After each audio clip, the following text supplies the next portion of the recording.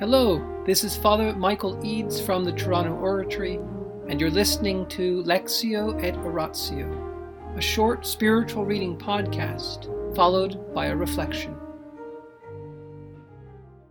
Life of St. Philip Neri by Antonio Gallonio, Section 4, Chapter 42.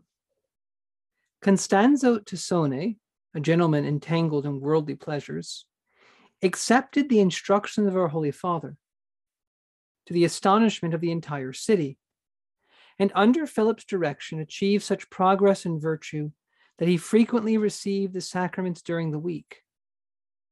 He gladly accepted the practice of mortification and began to visit the hospitals. Then, at Philip's advice, he was ordained priest and celebrated Mass every day. He kept up that fashion of life until his death, unchanged and inviolate, and died a holy and edifying death, which was in accordance with his life. Apart from these, there were many others of the highest nobility who followed Philip, but I purposely pass over their names, lest this passage be too long extended. It was Philip's custom on weekdays to divide his children in Christ into 3 or 4 groups and send them to the city hospitals. To begin with, he would himself go after dinner to visit the sick in hospital, to enkindle by his example in his followers a greater desire to do this work.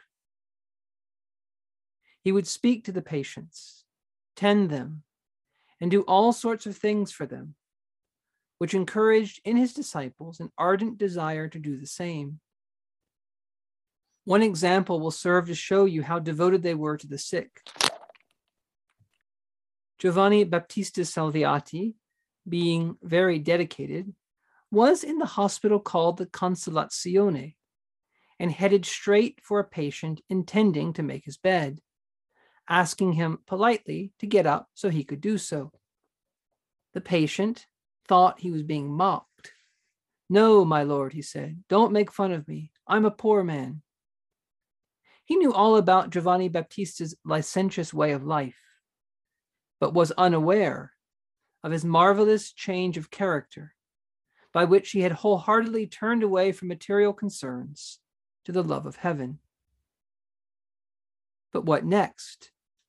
Giovanni Baptista urged him most earnestly, and the sick man was struck not only by his air of authority, but even more so by his humility, and got out of bed lost in admiration.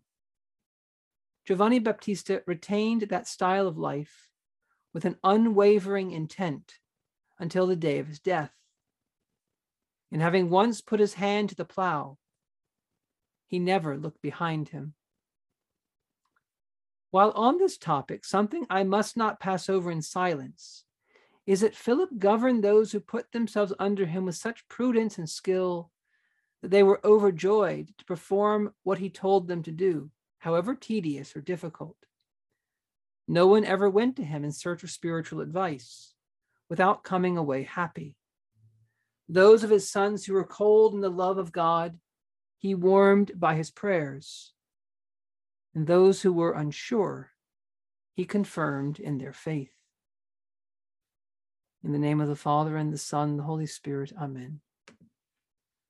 Angels of God, our guardians dear, to whom God's love commits us here, ever this day be at our side to light and guard, to rule and guide. Amen. Most Sacred Heart of Jesus, teacher of teachers, have mercy on us. Saint Philip Neri, choicest of priests, vessel of the Holy Ghost, child of Mary, pray for us. In the name of the Father, and the Son, and the Holy Spirit. Amen. Notice how last night Father Gallonio focused on St. Philip's zeal to bring people to the frequentation of the sacraments, to bring them to the frequentation of prayer, and to bring them to other works of devotion. St. Philip was trying to get people to hear the word of God, to listen to preaching, to have the word of God explained to them. so their hearts could be enkindled with devotion. But part of St. Philip's program was to combine an increase in acts of devotion, an increase in the practice of the sacraments, an increase in life of prayer with the corporal works of mercy. Philip was not just getting them to pray. He wasn't just getting them to spend more time reading the scriptures and listening to sermons. He wanted them to go find Christ in the poor. And at St. Philip's time, as we saw a little bit earlier in this book, the hospitals were not government funded. They were run by people who did this out of charity. And it used to be that the wealthy and other people used to spend a lot of time volunteering in these hospitals.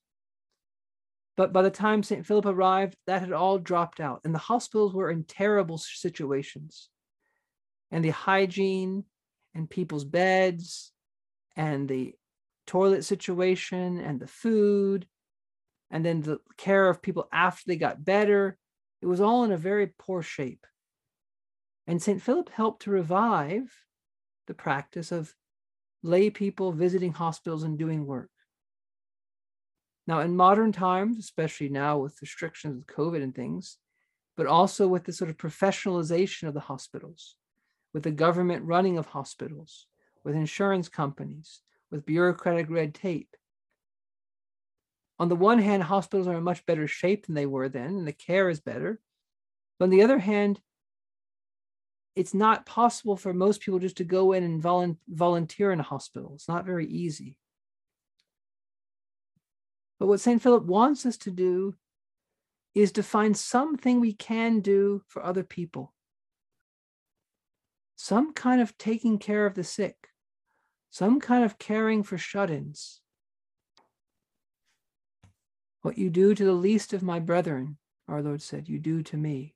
I was sick and you visited me.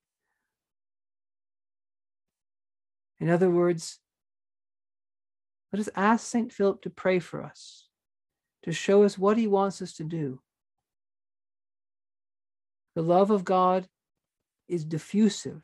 The love of God gives itself out. We're not supposed to have affective love. We're not just supposed to be receiving the feeling of love, knowing we're loved by God. He wants us to be effective in our love. He wants our love to lead to action, to the service of God, and to serve those that God has created in his image and redeemed by his Son's blood and filled with his Holy Spirit. In the name of the Father, and the Son, and the Holy Spirit. Amen.